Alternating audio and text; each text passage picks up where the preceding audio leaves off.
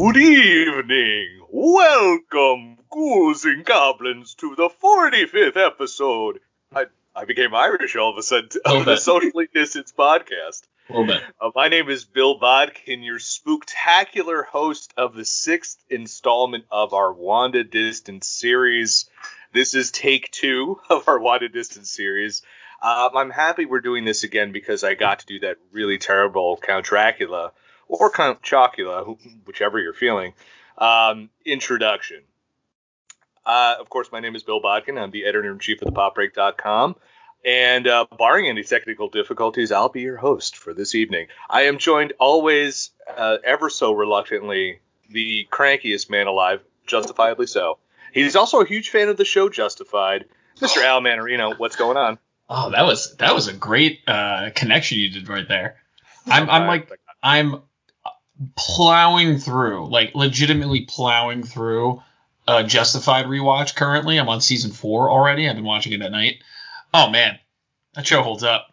So good. And literally got to an episode featuring our favorite general asshole. Mr. Hayward himself. Director Haywood. We are joined by a very, very special guest. We're glad he was sprung from the UK during Christmas time. He is the grandest man alive, Mr. Ken Graham-Pierre. And before he says hello, do not forget to rate, review, and subscribe to the 2nd season of The New Exchange with Ken Graham-Pierre, available on all podcast platforms. Buddy, it is so good to have you back. It's almost like I didn't talk to you for a long time yesterday, and here we are. Like it never happened. Oh, it's so good to be back. I think anyone who knows anything about podcasting knows that it takes an extensive amount of editing, and I've essentially spent the last 2 months as a hermit just hiding away from the world and working on this season. So it's good to be talking to human beings again. It's very nice. And, of course, this Wanda Distanced miniseries would not be complete without everyone's favorite West Coast Valentines. Throw the hard hands up for these two. She is the resplendent music editor of thepopbreak.com, Mrs. Kat Manos. Kat, welcome back. Hello, everybody. I'm so glad we did not at all have this conversation yesterday. This is completely brand new. Completely fresh, and we're totally ready to talk about this episode, and I'm excited. And joining Kat, as always, the resident, the man himself, wearing a red apple cigarette t-shirt, Mr. Cole Rothacker. Cole, but it's great to have you back. Hello, good to be back. I'm going to repeat my joke about getting defeated by a wooden gun again. Good. I like how you also tweeted that out, and I was just like, man, this is good. I enjoy this. Well, we are back, literally talking once again about episode 6 of Wanda Distance, and that's going to bring us into our first segment, which is last week on WandaVision. Last week, literally on WandaVision, was episode 6, titled An All-New Halloween Spooktacular, which is the reason I did the thing at the beginning of the podcast. The episode is, in a late 1990s, early 2000s setting, Wanda wants to spend Tommy and Billy's first Halloween together as a family. But Vision tells her he is going to patrol the streets with the neighborhood watch. Pietro offers to step in as a father figure and takes the boys trick-or-treating, causing mischief with his super speed, which Tommy is revealed to have inherited. Meanwhile, Vision explores further away from their house and finds residents of Westview standing frozen in their positions, including Agnes. Vision speaks to Agnes's real self, and she tells him that he is dead. Outside Westview, Hayward, a.k.a. General Assface, orders Monica, Darcy, and Jimmy to leave the base for disagreeing with his decision to attack Wanda, but they sneak back inside. They hack into his computer and discover that he is tracking Vision's vibranium signature. Vision tries to push through the static wall, but he begins to disintegrate. Billy senses this and tells Wanda, who expands the hexagonal static wall. Vision Tarsi, and several sword agents are enveloped by the new boundary. So that is the episode description. So this was not and this was a point of contention we talked about on a Lost episode, but there's also a discourse online about how this, blended the late 90s, the 90s and the early 2000s. Ken, I'm going to start with you since you're our guest of honor. What did you think about this blending of decades together? I thought it worked really well. I thought it was one of those things where when you objectively think about it, the 90s and the early 2000s are kind of very similar. Like, there's not really that much of a traumatic shift of, I guess, life. I mean, maybe iPods as opposed to Walkmans and little things like that. So I felt like it was kind of fitting and it made sense to me. I even got like little vibes of like shows like Growing Pains and like Family Matters. I mean, as well as the obvious Malcolm in the Middle, which I think I'm the only one on this show, apart from you, Bill, who watched as a kid. I did not watch Malcolm in the Middle at all.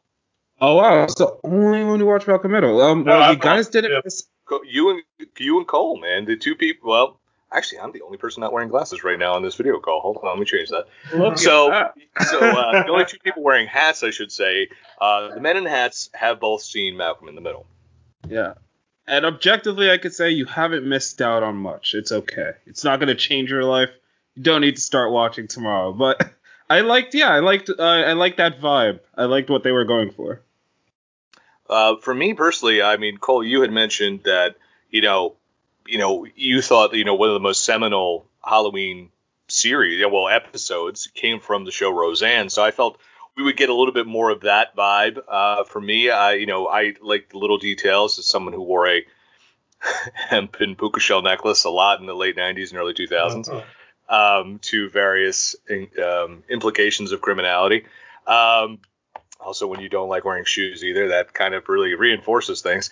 I enjoyed that. And also, as someone who spent a lot of time in an arcade in the late 90s, seeing a little DDR reference was very nice for me to see. But yeah, I also got a vibe of, especially with the video the camcorder, basically intro, of the Ben Stiller film Reality Bites.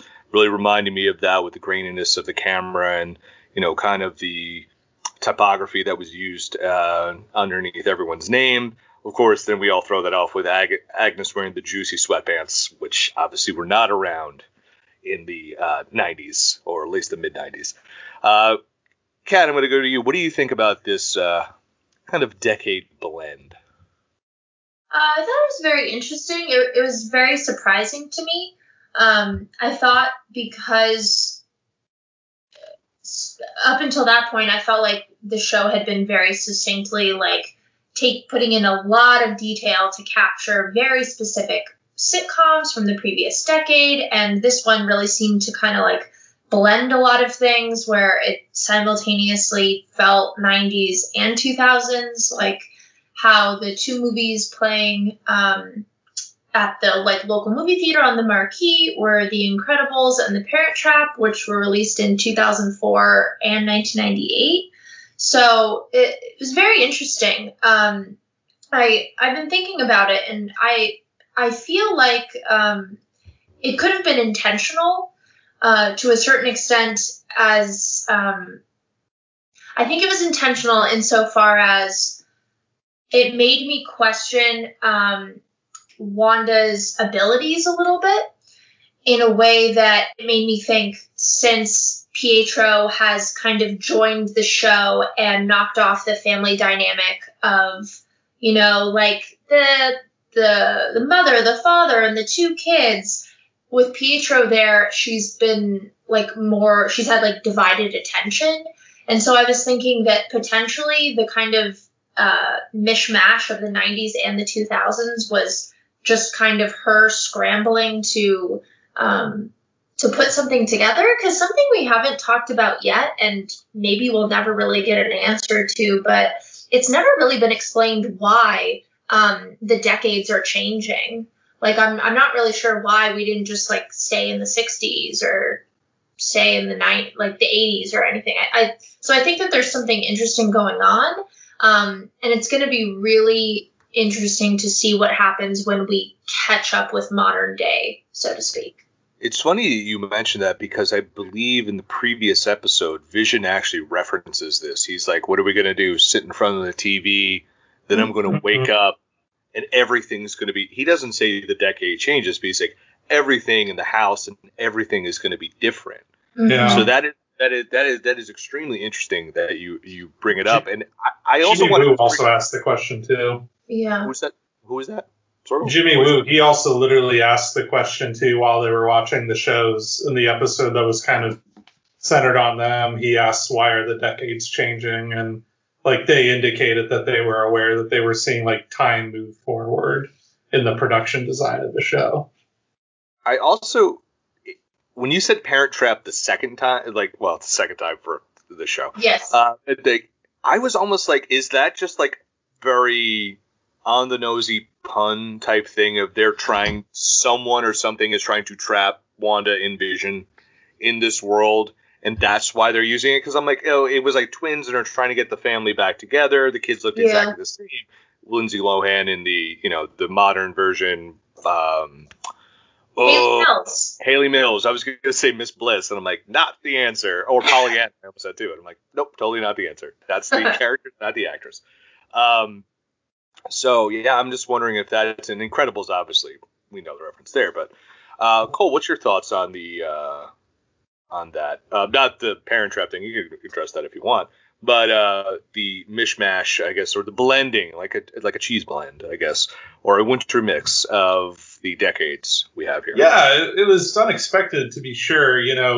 I for one, thought since it was a Halloween one, and for as far as I knew, they were going to be in the 90s. I was expecting kind of Roseanne and also maybe like Home Improvement or probably more aptly Sabrina the Teenage Witch. Wow.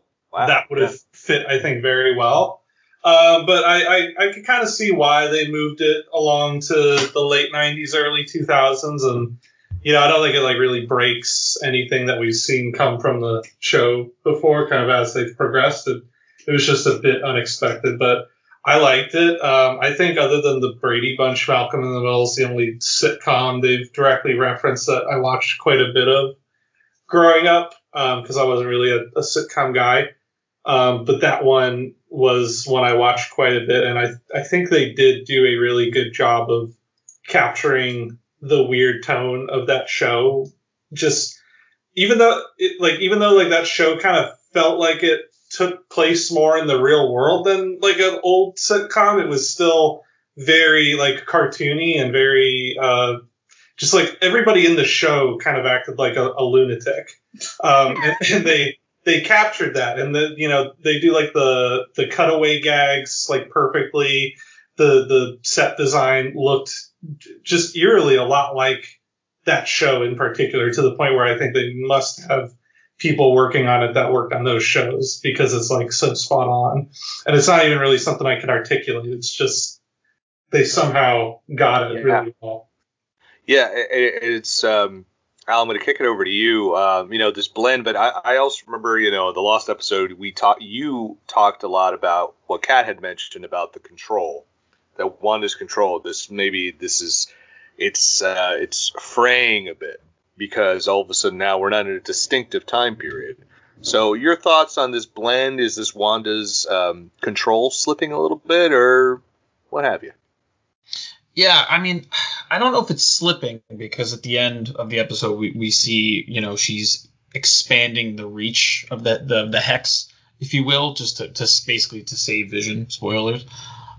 It's interesting that we see these things happening within Westview, and it seems like she's losing control, but I think it's just like she's getting more curveballs thrown at her. I think Pietro's presence is a real curveball because of the way he's talking, and we get another one of those glimpses of the reality of it all when we saw Gray Vision, Dead Vision, however you want to refer to him, and then when we saw Pietro covered in bullets, which we didn't get to talk about in the last episode. I referred to that as in my notes as Cole's corpse theory. Cole's corpse theory. Love that. So it's interesting because I think she's both losing control of the situation, but she's only getting stronger because of it. You know, and again, there's so much to talk about in this episode because we have to get to the kids and Pietro. It's insane. It's too much. So let's transition to our next segment, whereas Wanda, there's something wrong here, or because I get everything wrong, there's something wrong here, Wanda. So I don't know which one's right, but I know this is the next segment. So let's talk about Pietro, because ever since the end of last episode, he has just been this huge question mark. You know, it's Evan Peters, not Aaron Taylor Johnson, who obviously, for people who forget, Aaron Taylor Johnson was the actor who played Elizabeth Olsen's brother, you know, Pietro, Quicksilver, whatever you want to call him, in Age of Ultron. Of course, ironically, also those two star together in the movie Kick-Ass, which is a little punksy that we see later in the film, where Wanda literally just says Kick-Ass. You know, obviously I know our kid says it, but at the same time, a little wink and a nod to those fans and those people paying attention, in my opinion. But Pietro says a lot of things. Like, we see the kids, we see Tommy and Billy talking to, in traditional late 90s, early 2000s sitcoms, the kids are talking to the camera. However, Pietro is talking more directly to Wanda as, I'm in on the gag. He talks about her suppressing childhood trauma. He's, you know, tries to tell her, be honest with me. I'm not your husband. I'm not this. I'm not that. You could talk to me. He often admits he knows what's happening in this series, unlike any other character. So I guess my first question is, let's talk about his hair. No, let's talk about the motivation of why, or maybe the reasons why, he is able to do this and no other character really seems to fully do this. Because like we get hints for Agnes and Herb, especially in this episode, which we'll get to. But Ken, I'll start with you first, again, guest of honor. Let's talk about, why do you think Pietro's able to talk to Wanda in this way, unlike anyone else?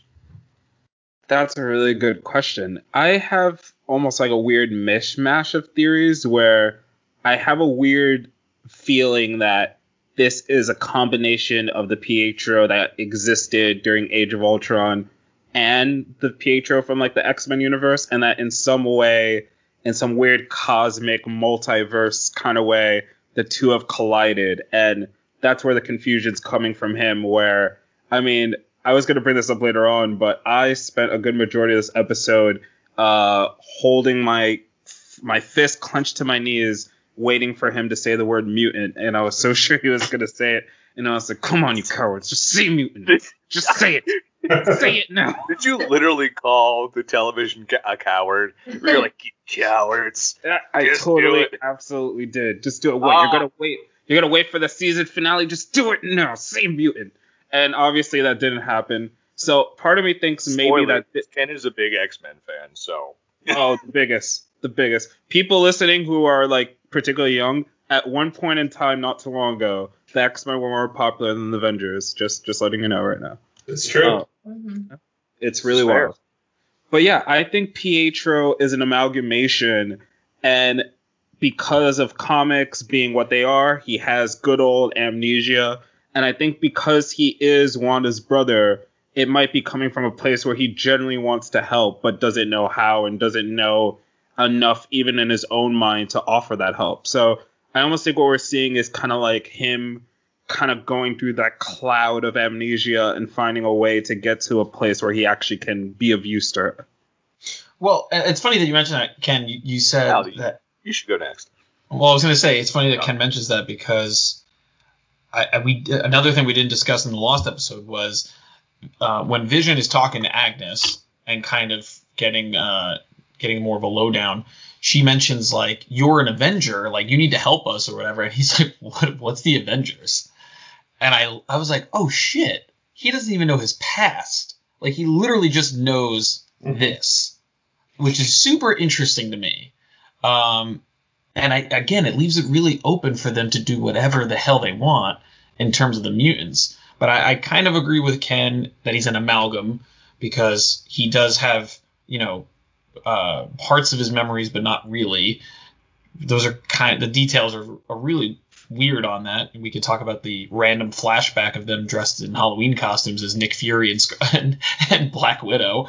But by the way, she's supposed to be dressed as Black Widow. Yeah.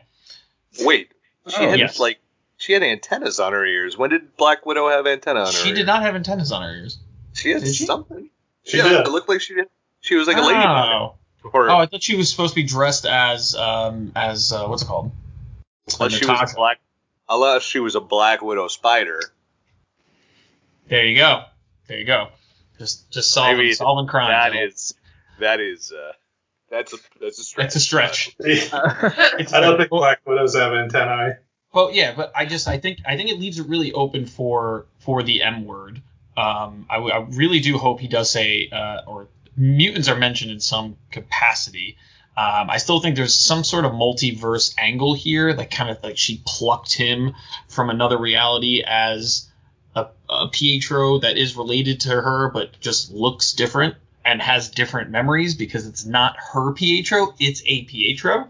So that's one way I can kind of think of it. The other way is someone is involved in some way. Like they're kind of producing this. They're literally producing a show for someone to watch, right? It can't be all Wanda. It doesn't make any sense. So I feel like there could be something at play there where we've even talked about on the show. It's like another resident has kind of taken the role of Pietro. There's so many ways they can go about it. I'm just I'm surprised of his involvement if they don't mention mutants in some way.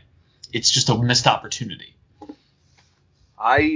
See, my thing, I'm very torn here that I like the theory that he is this Pietro that's been plucked out of the multiverse and plopped in here so he has information and he knows certain things that Wanda doesn't know, but he also doesn't know certain things. But I also am still wondering if he's this avatar, this Trojan horse for someone else, for malevolent means, that he is being used as an agent to get information out of her. Why he wants her to confide in him? Like, why does he need that? You know, he's saying, "Oh, you can trust me." And Cole, we've talked about this before. Anytime someone says you can trust me, be wary of that character. Yeah. Because they are the least trustworthy. Yeah. The moment he said that, I suspect now because of that he's not someone to trust. He's probably someone trying to hurt her. Okay, so Cole, I'm going to go right to you now. Who do you think, if he is this Trojan horse / avatar, who's pulling the strings here? Who sent him in? Yeah, that's a really good question because I think it's totally possible he could be Pietro or Peter from another universe. I mean, we do know that this is supposed to set up Wanda's participation in the Multiverse of Madness movie, and obviously that title indicates that the multiverse is playing into it, and you would have to assume that since they're bringing in a character from a different universe, then that has something to do with it. But I just did think it was kind of weird throughout the episode how he never seems to like be able to like give her a straight answer about their past. You know, like he gives an account of something that happened to them, but it doesn't seem to match at all with what her memory of what it was. She asks him about a very specific thing in their childhood, and he like totally deflects and avoids like answering it at all. I also did think it was weird how, he mentions his point of view of what's happened. The way he described it is he died like a chump in the middle of in the street for no reason, and then heard her calling to him. And to me, that's just so strange because that, like, I know he's kind of like supposed to be playing like a kind of a character, but it just seems weird to me that he would characterize his death like that because what he's talking about is when he died in Age of Ultron, and in Age of Ultron he sacrificed himself to save Hawkeye and a kid, and I don't think he would like describe that as dying like a chump for no reason. So that kind of seemed really odd to me that that's how he would recall that event. It's almost like her recollection of it. He's just different, and I don't trust him. Cole, it's almost like it's like her recollection of it. You know what I mean? In the sense of like, you know, not even that. I know. I think she would understand. She would understand, but like in the sense of like maybe it's like, again, I feel like Pietro is almost acting like her conscience in some capacity, right? Like the bad angel or whatever. Mm-hmm. No, the angel and the devil. The one on the other shoulder, the bad one, right? Talking the way that he's talking to her, it's almost like you can confide in me, but I'm going to be very straight with you. Mm-hmm. Yeah, that's the vibe that I got from it. Yeah, that's totally valid. But I don't know, something about him just seems very untrustworthy to me. I don't know like who's pulling the strings, if someone is, but I do feel like he's aligned with Agnes in some way. I feel like she's probably the one who brought him there, because I'm pretty sure Wanda didn't, because she really seems to be completely caught off guard by his presence. And she also says that she didn't, bring him in. So, I mean, even though she's kind of unreliable, I don't think she would lie about that, especially to Vision. She would just keep it from him, if anything. But, so I don't know. I feel like if there is a puppet master, it's Agnes, because it seems like they're both trying to get something out of her. And the way they do it is similar in the way that I think Agnes and now also Vision, the way they're kind of getting what they need out of Wanda is they're aware enough that they're in this sitcom world that they're now kind of using the tropes of it to sort of navigate around Wanda and get to, whatever they need. And that's what Vision was obviously doing the whole episode. Like he had an ulterior motive, but he framed it as like, oh, I'm going on like this B plot in a sitcom where I'm going on a Halloween watch. Dressed as a sexy luchador. Yeah. I totally pop for that. Yeah. Sexy luchador, chili con carne, in order to go out there and find out what was beyond Ellis Avenue. But Kat, what's your takes on the whole Wanda Pietro situation of why he's able to talk to her more directly about the world and not like kind of play the part? It seems like he's playing the part of the Uncle Jesse and the Uncle Joey to the kids, but not to Wanda. Or at least when it's not around. Yes. Honestly, Cole said a lot of what I would have said and how I feel. I personally think, I'm fully aware that I'm just 100% writing my own fan fiction in my mind of this show, but I'm leaning into it. I think that this Pietro, as portrayed by Evan Peters, is not the Pietro of the MCU. I think that he is the Pietro of the Fox X-Men. And I think that he is either under a spell or is like doing the bidding of Agnes. I think that Agnes is the one who summoned him. I don't think that it was Wanda, because like Cole said, I believe her when she says that she didn't summon him. She also seems very surprised when he's there.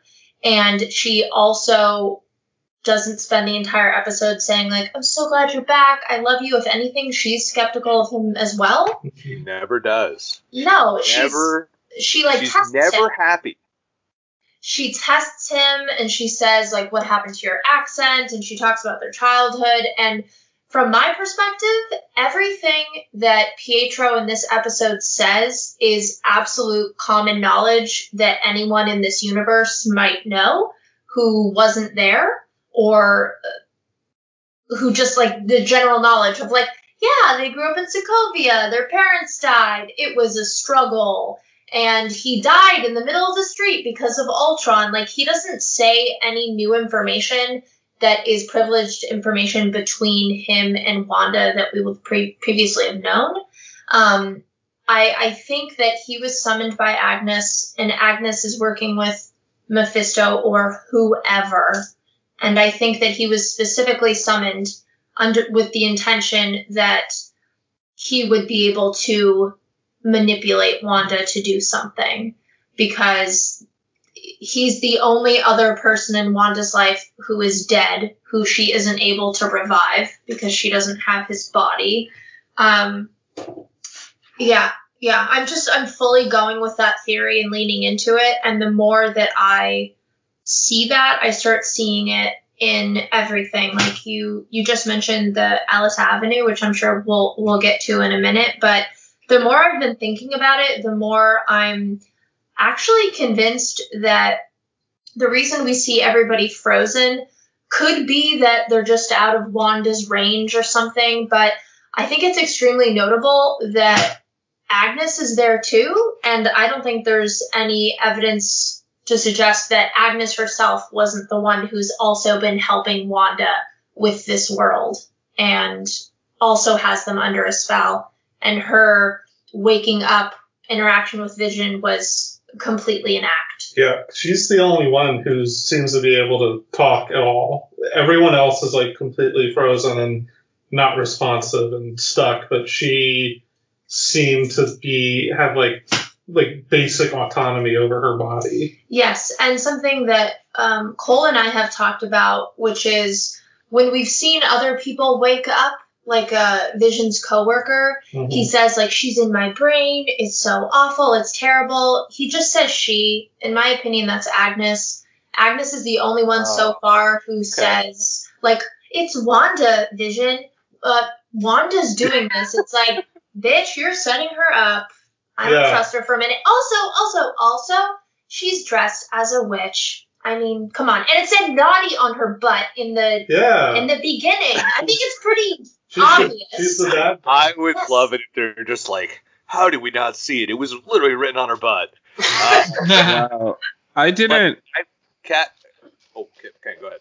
I was just going to say, I have to give it up to Kat because I have not even thought about this, because something that's coming back to me, like when a couple episodes back when they're in the 70s and it's her and Herb standing by that fence and Vision's trying to get like a conversation out of them. Yeah. Like Herb looks scared and she does it, and the implication is that they're both scared of Wanda, but it could be that he's scared of Agnes, who's right next to him. Yes.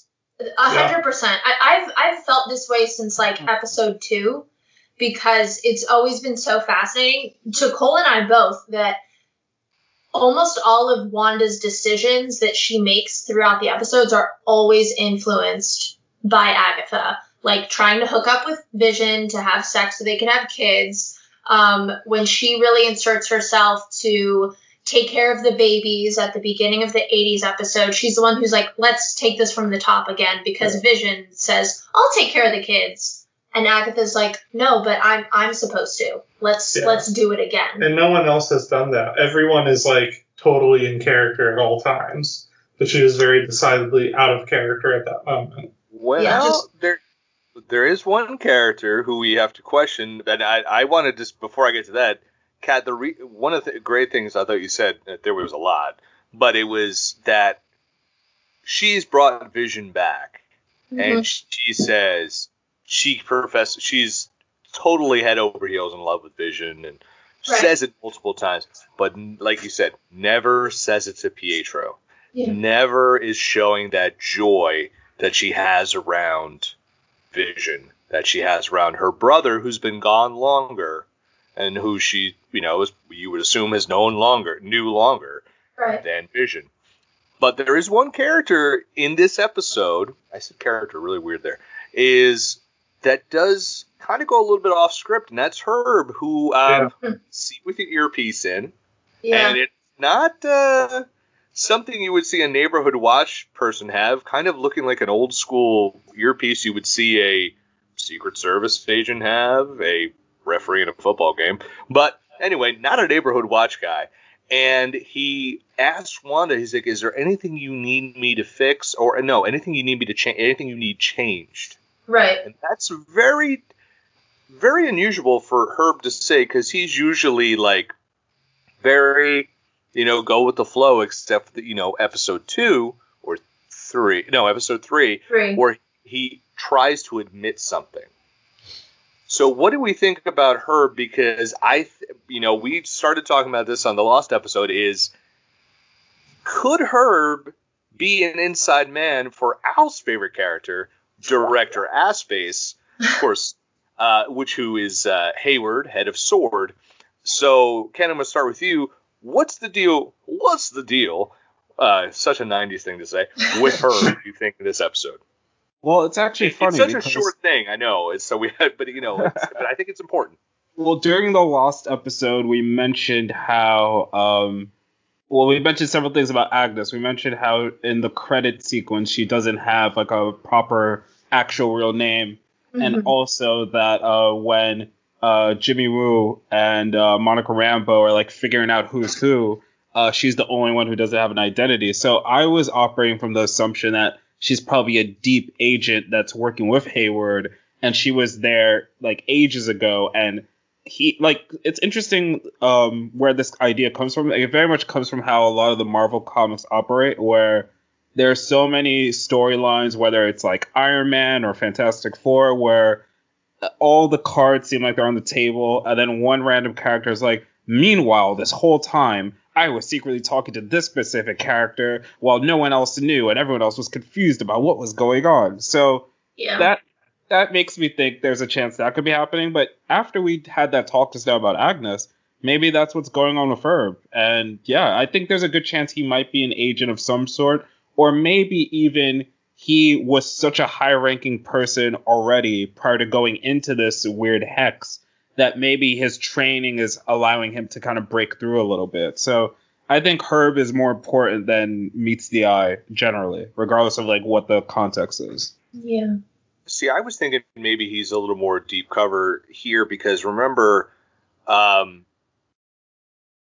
he's, Darcy uncovers in Cole. I think either Cole or Ken knew the name of the operation that Darcy found out about.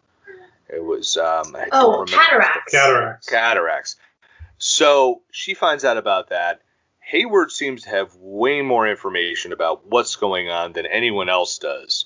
So, and this town has been, under Wanda's control for a while, and that the robbery of the Vision's corpse by who we're assuming is Wanda. Mm-hmm. Probably is, but you never know. So you have to think maybe someone is already inside, and some of the beekeeper stuff. Even though I still maintain he could be that dead dog theory I've ever had in my life. That maybe he's been planted there for a while, and that type of communication that he has is appropriate for the time period. So it would be able to work. And is Hayward getting inside information from a guy like Herb while he's there? And that's why he's able to make these moves. So, Colin Cat, what's your opinion on our quote unquote friendly neighbor, Herb? Yeah, I don't know. He also could be a complete red herring too. He could just be like, I'm not convinced he's an agent because they do find he's one. They do identify him as like a real person, and they have like his real name and his New Jersey driver's license up there. So he is, I think, a person from the town, but he does seem to demonstrate a larger awareness of what's going on than most other people. So that does kind of make him stand out a bit. I don't know. It's really kind of hard to say at this point. I do agree though that Hayward definitely has known a lot more about this than we know. So it is possible he has people in there. I'm not 100% sure it's her, but I wouldn't be surprised if he had some channel going on in there, because as I mentioned on the Lost episode, they find his secret project that's called Cataracts, which I'm convinced is whatever they were doing to Vision, because obviously Cataracts is blindness. Mm-hmm. And yeah, it seems weird that he sent Monica Rambeau on this mission aware of what had happened at the sword facility just a few days prior. It doesn't tell her about it. Doesn't tell her about it. I mean, maybe he's not aware that this missing persons case has anything to do with it, but that seems like a huge coincidence to me. So I don't know. My big takeaway is I don't trust that guy either. The only two people I don't trust in the show are Hayward and Pietro and Agnes. Those three. Herb, yeah, I mean, but also Herb could be like that driver's license. That could just be all smoke and mirrors too. Could be, yeah. It could be fake. But I mean, like the cool thing about the show is it's just like they're gonna keep you guessing till the very end, and you could just find out Herb's just a dude, right? Who really likes neighborhood safety. For all we know. But Kat, what's your thoughts? Yeah, I'm not really sure, because there are times when Herb seems like very clearly like under a spell. Like we talked about how seems to be mindlessly like sawing through the brick wall. But then other times seems to be like operating on a different level. And I don't know, it could be that maybe Agnes takes him in and out of the spell. He helps do some of her bidding when she can't do everything, but then he puts her back under a spell. I don't know. It's very fascinating. I do feel like Hayward knows a lot more than he's letting on, and I think it's hinted at in this episode when Darcy's like, "Oh, I'm going to stay here because I need to crack this other firewall or something." Like, I think that there are ulterior motives he has for like wanting to kill Wanda. Mm-hmm. Like he seems like so aggressive right away, and he like pulls out some like bullshit like, "Oh, she violated Sokovia Accord 1.7," and it's like something dumb. Like, what is it? Yeah, I don't know, something like that. It's something that just it's really bizarre, because he's not intent on discovering what's going on with Wanda. He's just intent on killing her. Yeah, I think to cover up something that he did. Yeah. Yeah, maybe because she saw what was going on with, they're using Vision's body parts and whatnot. Yeah, so Alex Marcus, our who reviews the episode weekly, brought up the idea that Admiral Assface, because I completely forgot his name for a second, is the reason they're so hot to kill Wanda isn't because of Wanda. It's because they're trying to weaponize the remains. They're trying to harvest Vision's remains for weapons. Because he's made of vibranium, there's some sort of weapons program that's trying to be made here. That they're trying to, remember we talked about a few weeks ago, it was like, why was he all apart? He wasn't all dissected when Thanos killed him. So, as we get a Monroe Tail cameo on the video call, which is awesome. And so it could be that he's been there's weapons going on here. There's weapons in the making with Vision's body, and that's why they need to eliminate Wanda in order to get back to the job that they created, because there's some sort of extraterrestrial force that's coming, or they're trying to prevent another Thanos. Like they said, like he said, you weren't, when he, in his shitty monologue to Monica, well, it's Monica, right? Yes. Rambo, God, I keep getting the names wrong. Is it to Monica where he was, where before he says, good thing you weren't here when your mom died, which is like the dick thing to say, but it's like in lost in that he's just like, you weren't here and how bad it was. So it's like, is he just like, we need to take Vision's body and harvest it so we can create a super weapon to prevent another Thanos from coming in, like the God Killer, which is, I know, was a weapon or something in another sci-fi or some sort of movie, just some sort of ultimate weapon. So that's what I'm wondering, why Sword is so hot and heavy on this situation. Well, since he's American, I think the odds of you being right are pretty high. I think there's a great chance for that. Us and our guns. But, it could also be, because this is comics, and I actually kind of want to piggyback off something else that Cole mentioned earlier about how when Quicksilver said along the lines of like, when it was said kind of like he went out like a chump. What's really interesting is that a lot of fans felt that way about Age of Ultron when he died, and I felt like that line was almost like a wink, because what's really interesting, getting super nerdy, is that in a lot of ways, Wanda and Pietro as characters don't work in isolation and have historically only worked together as a unit.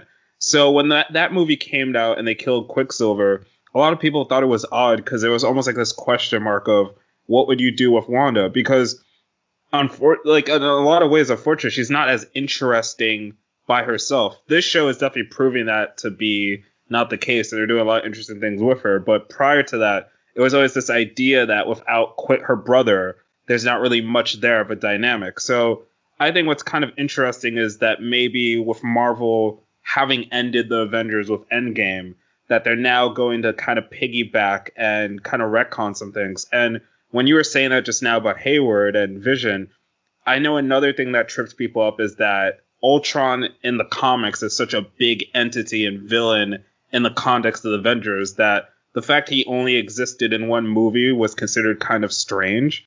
So what we're talking about now with Hayward, it could almost lead to reintroducing Ultron, because he's essentially trying to do exactly what Tony did that created him. So I could almost envision him taking Vision's body and, going with the best intentions as any American would and causing another Ultron disaster, because it would kind of line up with the comics, where one of the reasons Ultron keeps coming back is that whenever they battle him and beat him, there's always some character, some political entity that's like, well, just in case.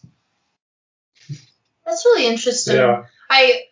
I like the idea of Ultron coming back, if only because it means that we're just retconning the work that Joss Whedon has given this enterprise. And clearly with recent news, and also not recent news, I'm sorry, if anyone's been paying attention for like the last 15 years, they would know that Joss Whedon's a piece of shit.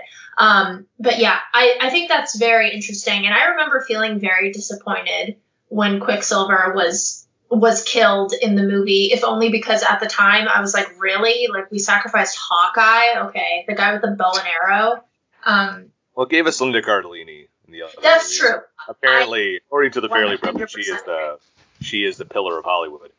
Al, we're wondering about Hayward's intentions here.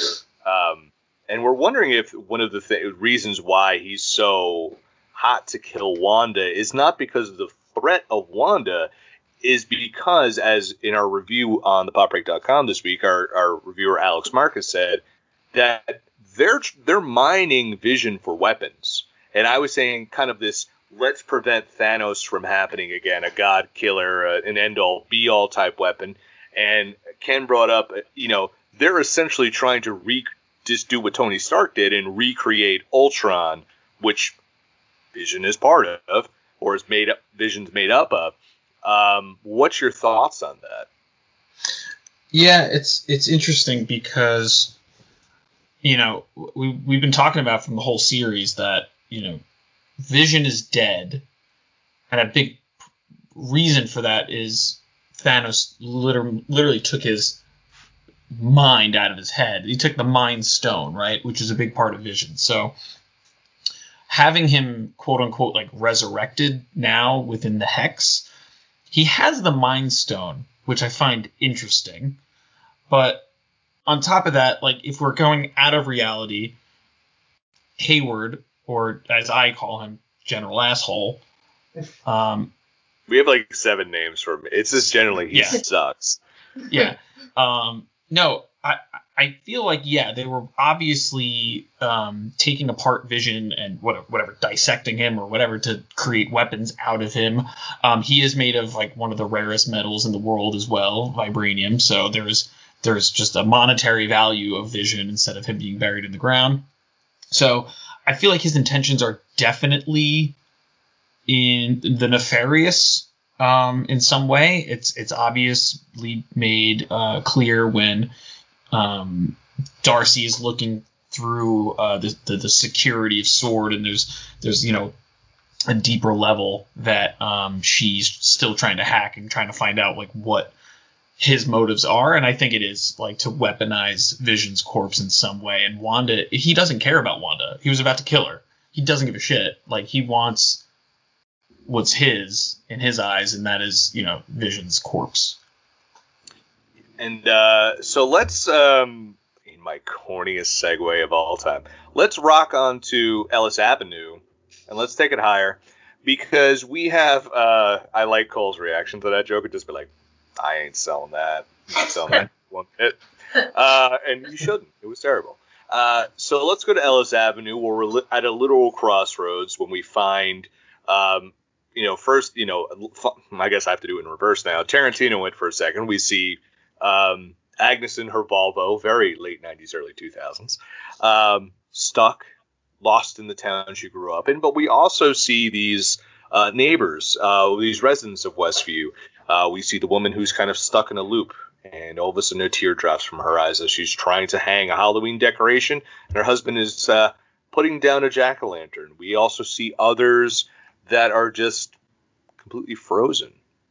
So let's talk about just like getting down to, why is this even happening? So Al, I'm going to start with you. Why are these people out of touch? Why are these people frozen in a loop? Whatever you want to say.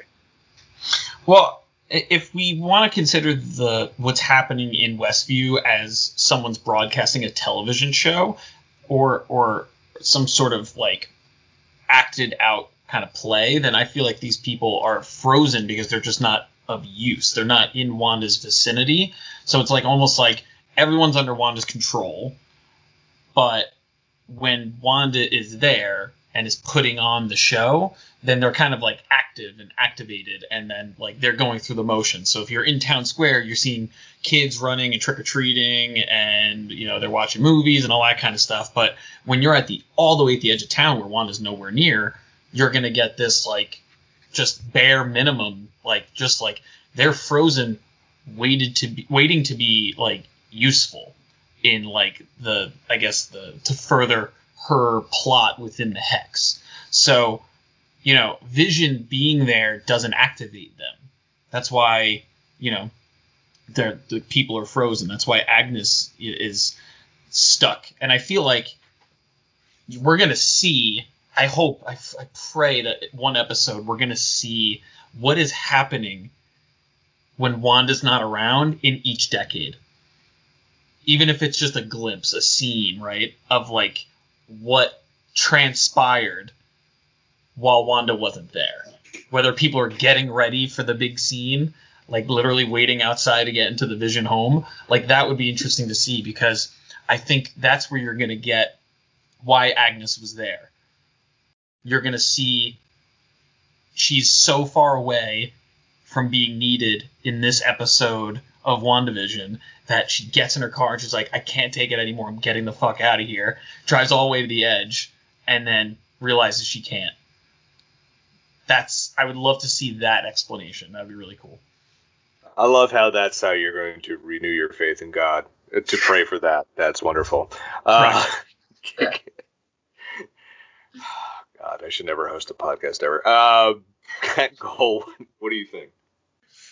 Like, why are we frozen in a loop? Is it a holding pattern because Wanda's not using him, as she said in one episode? What do you think? I'm taking care of people's dentist appointments and running their everyday lives, or is as Pietro said, we've been hiding the children all this time.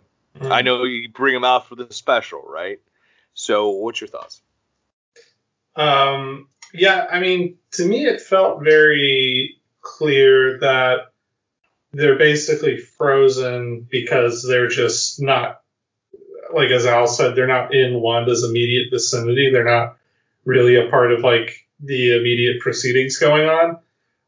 It kind of reminds me of like when you're playing a video game and you turn a corner and like that, like the other side of the building is not completely rendered out, and it'll like take a second to kind of catch up to you now that you're actually there. So it kind of feels like something like that, where they're just being kind of held in place. And then when, Wanda or the kids walked through that area, that's when they would like just immediately be like activated to like fulfill whatever role they're needed for on the show. So that's why I feel like what was going on there for sure. Here's what I think. Again, talking out of my ass. I think every day of my life. They were all frozen because Agnes made them frozen, which is why she was there, because Agnes knew that Vision was going to go and investigate, and Agnes wanted to plant the seed. Hey, Vision, look what Wanda's doing. You need to do something. You need to get involved. Blah, blah, blah, blah, blah. That's what I was thinking. I think that the woman is crying not because, not even really that she's stuck in a loop, but I think it's because she's not in control of her life in general. Like, I think that Wanda's not the only person who's running this show. I feel like it is Agnes. I don't know if I would feel that way if Agnes wasn't also there, stuck in her car, not knowing where she was going. Like, no, we haven't seen that at all so far in this show. Everyone, like, has a path and a plan. No one stops and says, oh, I don't know where I'm going. I can't remember how to get, like, it feels like an act. I think it's Agnes. Mm-hmm. Also, a side note, pretty much every episode I have felt very bad for Wanda. I see this show as enacting trauma and trying to live through the experience of having lost people, and I felt very bad for her. And it wasn't until this episode did I start to like really see like, oh, I don't feel bad for Wanda anymore because what's going on is so nefarious. But I think that's what the show wants you to think. But no, Wanda's not nefarious. Wanda is sad because her husband was murdered and her brother was murdered, and everyone thinks that she's just a crazy girl because she's got weird superpowers. And I don't want her to be a villain, and I don't think that she's controlling all these people. I think that she has set up an environment where her and Vision could live a dream American dream life, and I think that she's being manipulated by Agnes and or somebody else. I still think Agnes is becoming more and more like a red herring, and I don't know, Kat. I think she could be, Al. She could be. No, I just want to comment, like, you have the interpretation of like you think she's putting on an act, but I feel like, and I mentioned this during the last episode, the special episode, not the last episode, the special episode, the 80s Growing Pains-esque episode. Yeah. That there is a moment when she is in actual fear. She's dreading that she doesn't know how she keeps having these things that Wanda needs, right? And then we kind of get that again when she's woken up when Vision kind of wakes her up, right? Is this like moment of like she's a normal person, and like I know we really truly want her to be Agatha Harkness, and I think Marvel is pulling a Mandarin on us, and is definitely like this. We want you to believe that this is the person you think it is, but in reality it's not. And again, I think it could also go into that theory of like it could have started out as Agnes doing this, and then it got out of control, and she's kind of lost in her own trap that she basically set for Wanda. Because to say that she's behind everything doesn't make sense in the sense that we see Wanda using her powers, right? We see her expanding the Hex. So it's just like that's what's troubling me. Yeah. But I like Kat's theory about like I love Kat's theory. Why does she expand the Hex? Because Vision has broken through. Why does Vision break through? Because Agnes is really goading him. And let's just get into this. And Ken, I'm going to get you first, both about the neighborhood and Agnes. Agnes does goad him and says, "Oh," and everything she says is dramatic. "You're dead, dead, dead." No one says that. No one gets operatic when you're telling someone that they're dead. I mean, it's just like, that was way over the top. Everything she said seemed overly dramatic and over the top and very, very hitting everything that Vision was worried about. Mm-hmm. So I could see that. She was what put him over the top. Ken, going to you right now. First, just address the neighbors real quick, and then your thoughts about the now dead Agnes in the Volvo scene. Well, it's interesting because earlier I was saying how I think there will be like some reveal of Agnes, and I do still think that's the case. But interestingly enough, with the context of Wanda, I think something that's been very consistent with her character in other iterations, and maybe it's just an X-Men thing as well, where a lot of characters find themselves having their powers almost run beyond them, and they find themselves doing things with powers that they're not even aware of. And interestingly enough, with Scarlet Witch particularly, that's almost like a mainstay of her character, where she'll find herself in situations and doing things that she'd even have any perspective on within herself. So I bring that up to say, in the context of those people being frozen, and when she kind of alludes to Vision, like, oh, do you think I'm making people's dentist appointments? I kind of almost took that as like a joking lie, where if I think about everything I know, I mean, obviously this is a different iteration, but when I think about everything I know about Wanda and other areas, I kind of laughed when I watched it. I was like, oh, you could do that. And it's unclear whether or not she is, but when I saw those people, my first reaction was like, oh, maybe that is Wanda doing that, where she's frozen those people in place until she needs to use them. And I'm thinking maybe what might happen is if she does turn out to be a villain, I don't think it's going to be like a simple thing of I'm angry, screw everyone else. I think it's going to be maybe a mixture of feeling like feeling not heard and feeling, disqualified, but also manipulation, because that's where I think Agnes is coming in. And with the dead, I do think that for as powerful as Wanda is and can be, there must be some other strings being pulled, because otherwise, and this was brought up in the Lost episode, so Wanda takes Vision's body and then goes into Westview and makes this place, and then it takes Monica Rambeau to be kicked out of there for then SWORD to plant themselves right outside the Hex. It doesn't make sense. They must have known where that was prior. So I think there's something going on with SWORD that ties to Agnes, and some nefarious entities are afoot. Afoot? I have a question. Just a question. For the people who read the comics, Agatha Harkness, she's not really a villain, isn't she? Isn't she Wanda's friend? Yeah, she's like her mentor. So, all the more, I think this is not a Mandarin situation, because in the comics, she's not a villain. Mephisto is the villain. So I think that, again, she could be like the world's biggest red herring in the for the entire show, but I feel like she's presented as Wanda's friend. She's presented as like the one trustworthy person to take care of their kids, who's always like in the house and something. So it seems like if you're going to undercut that, you would make her the villain then.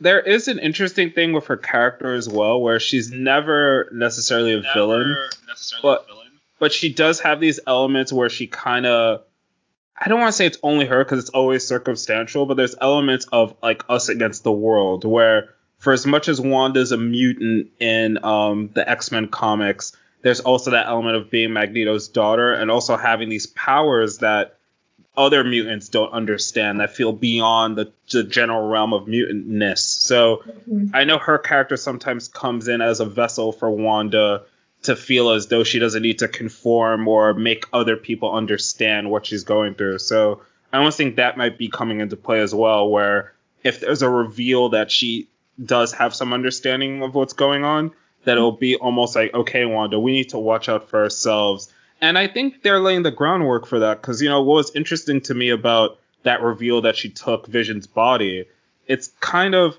I saw that and I immediately thought, like, after Endgame, where was Hawkeye for Wanda to be? To, like, as a shoulder to cry on. And I think about sometimes how people could be when it comes to grief and, like, seeing other people in their life suffer through grief. And it almost made me think, like, wow, maybe the end of Endgame, after that funeral scene, it was just kind of awkward, like a real world awkward thing of like, well, I'll see you later.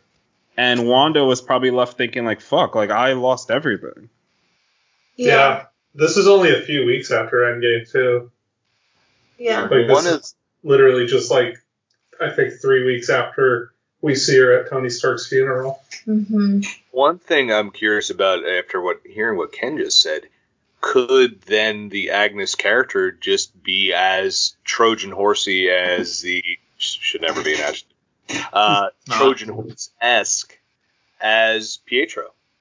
That she's put in there as kind of she's Wanda's keeper. Like, she's, this world has been created by an entity, a superpower of some sort, whoever that may be. Mm-hmm. It's been rumored to be Mephisto.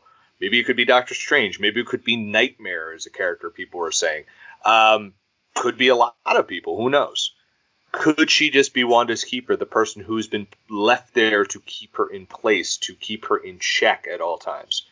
And, or to be her, I can't think of the right word, her caretaker, essentially. I forget who said it during the Lost episode, but there was the idea that... Oh, my God. That was our cat who knocked over a Superman doll. Anyway. It's an action figure.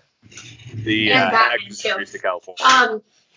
I feel like somebody said that what if Agatha was like part of the group of people who Doctor Strange trains with? You mentioned that. The Order of Wizards? Oh yeah, I did. I like that idea.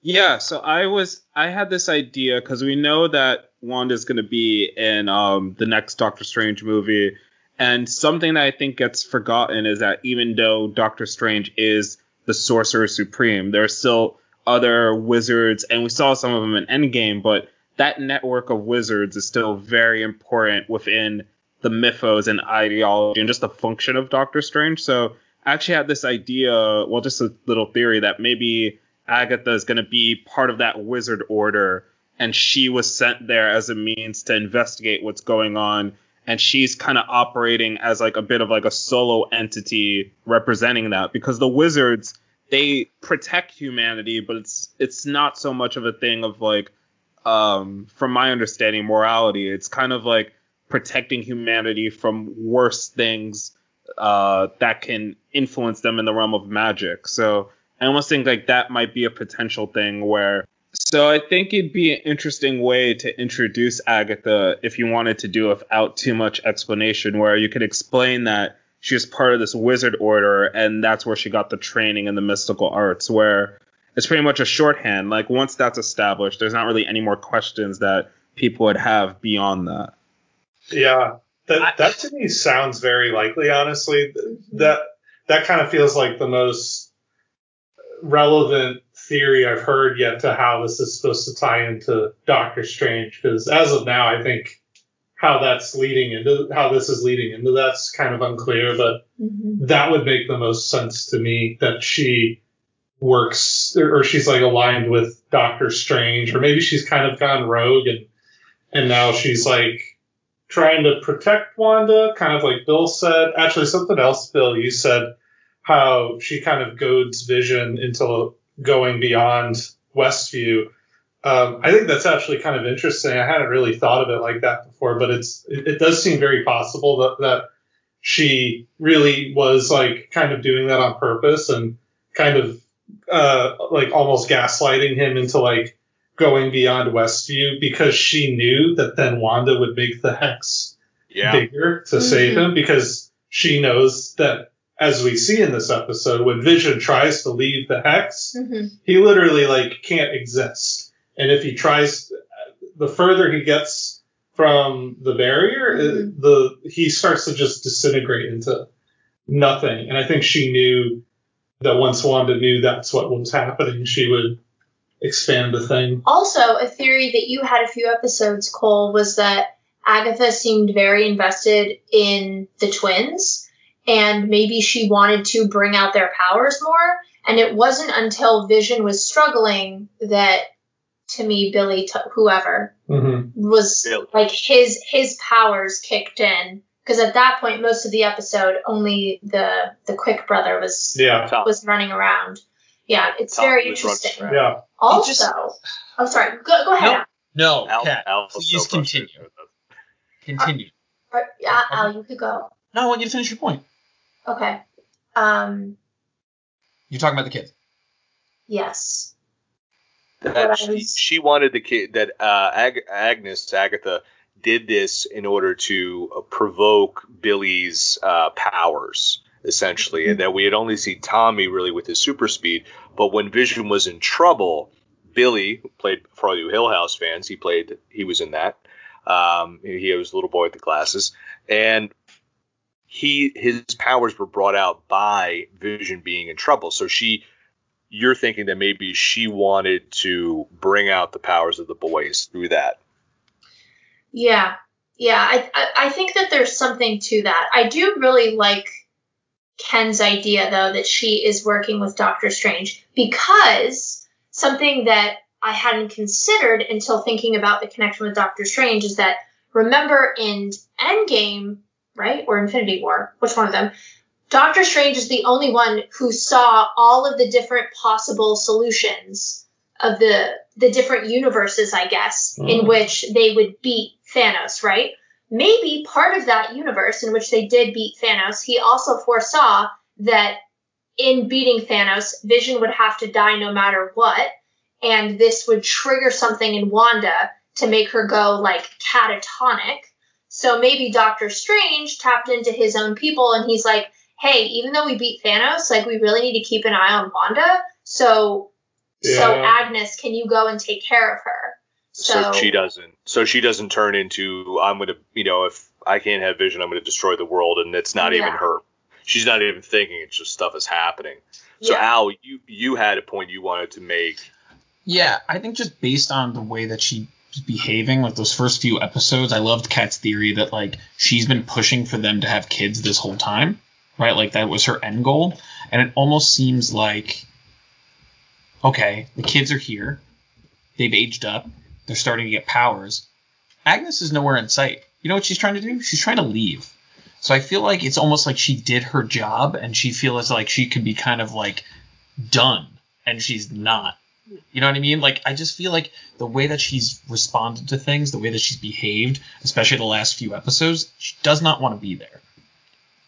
And you can interpret it as two different ways. You can say like, hey, she's pushing Vision to do these things, or you can say like, she's aware of her surroundings, and I don't know if she's necessarily happy about them. Or is this like a reverse Rosemary's Baby type situation where she helped? Was there a deal with the devil Mephisto made that she got these kids? She's like, listen, I did my job. These kids are here. You take them. I'm out. And now she wants out and she can't get out. This is really a testament to Catherine Hahn's acting, in my opinion, because it's so ambiguous what her intentions are, which is why we're like always arguing this one point every episode, and it's because Catherine Hahn is killing it. Like, she could totally be evil, and I would believe it. She could totally be a red herring, and I would believe it. She could actually be like the hero of the show who's like preventing like the end of the world, and I would believe it. Like, it's so good. She can get an Emmy nom for this. Like, she is crushing it. She's doing so well in this role. So complex. So I want to bring up our final point for this segment is, okay, Monica and Jimmy Woo are on their way to meet this mysterious doctor. Gang, who is this doctor? Because we've teased this for 2 episodes. This can't be a nobody. So, Ken, I'm going to start with you. Who do you think this doctor may be? Ooh. You know you have 7 names ready to go. I surprisingly don't, because it's one of those things where when that was brought up, I think what the show's been really good at is making you feel so caught up in the moment that, at least for me personally, I've been so captivated by the ongoings and the settings that for as much of a mystery box show as it is, I actually find myself forgetting that until like the last 10 or 5 minutes. So that's actually something I haven't considered until you asked that. You know, I want to hear other people's answers, and I will come back to you, sir. So, Cole, who do you got? I mean, at this point, I really don't know who else it could be that would be meaningful other than Reed Richards or possibly Sue Storm. Mm-hmm. Because what it is that Monica's doing is she needed a vehicle or something to transport her into the Hex without affecting her, or at least not turning her into a sitcom puppet, basically. And, you know, she had kind of figured it out on a whiteboard and then said, I have an aerospace engineer friend who would be up for this. And to me, an aerospace engineer, that sounds like to me someone who builds rockets or designs ships for whatever reason.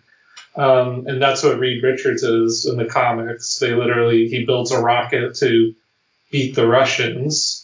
And that's why he brings his girlfriend, her teenage brother, and his other friend with him, and they go up into space, kind of just like on their own, and then get blasted with cosmic weekend. Yeah. And so, yeah, I mean, to me, it sounds like Reed Richards, and I feel like, you know, it's going to be a big reveal. It'll, you know, maybe they got John Krasinski to do it, or maybe they got someone like that hasn't been like suggested before. I've heard Glenn Howerton, which someone suggested. That was a popular Twitter theory. It's a good one too. Glenn Howerton's that? That's Dennis. He's from It's Always Sunny. Oh my god. And he'd be good if like you wanted Reed to be a villain, which he has. There is a version of Reed where he becomes a villain called The Maker. The Maker. Yeah. Hell yeah. Yeah, he could be Maker. That'd be great. He'd be Mater from Cars. Such a weird transition.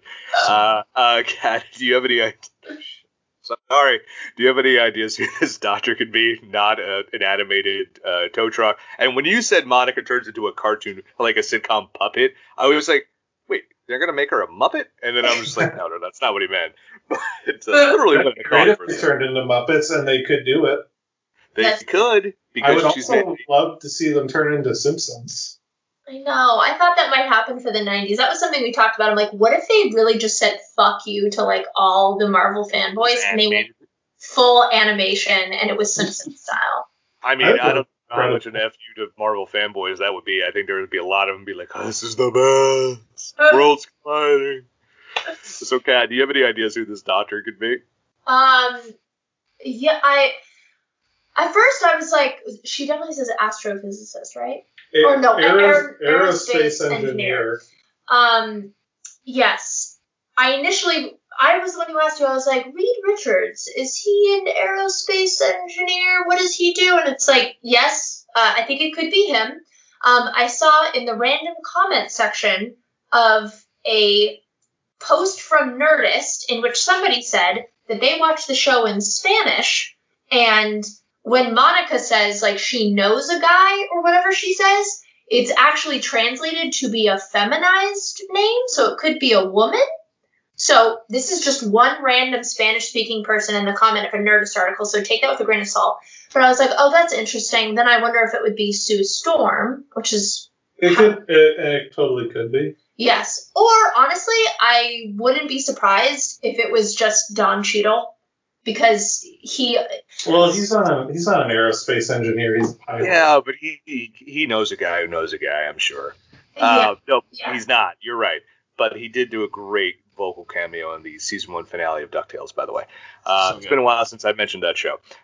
Before I get to Al, I want to get mine out because Al's just going to be like, Jesus Christ, these names suck. Obviously, number 1 would be Reed Richards. Number 2 is a name that's been floated around on Twitter, and that's Blue Marvel, who Al has informed me is a rather new character. Mm-hmm. It would not. I don't think it would get the OMG effect that I think a lot of people would get, but I think it would be cool because I don't know this character. Hey, Wanda, this show is reinvigorated my interest in the MCU, so I'll give you whoever comes my way. Other people that you could throw in there, I thought Bruce Banner. You could throw in she's more of an astrophysicist, but I'm like, what if it's Natalie Portman? What if it's Jane Foster? We're gonna get her back. That'd be lit. And according to somebody, maybe it was Alex, but according to somebody, it was like she hasn't seen Darcy in like a decade or so. So maybe it could be her.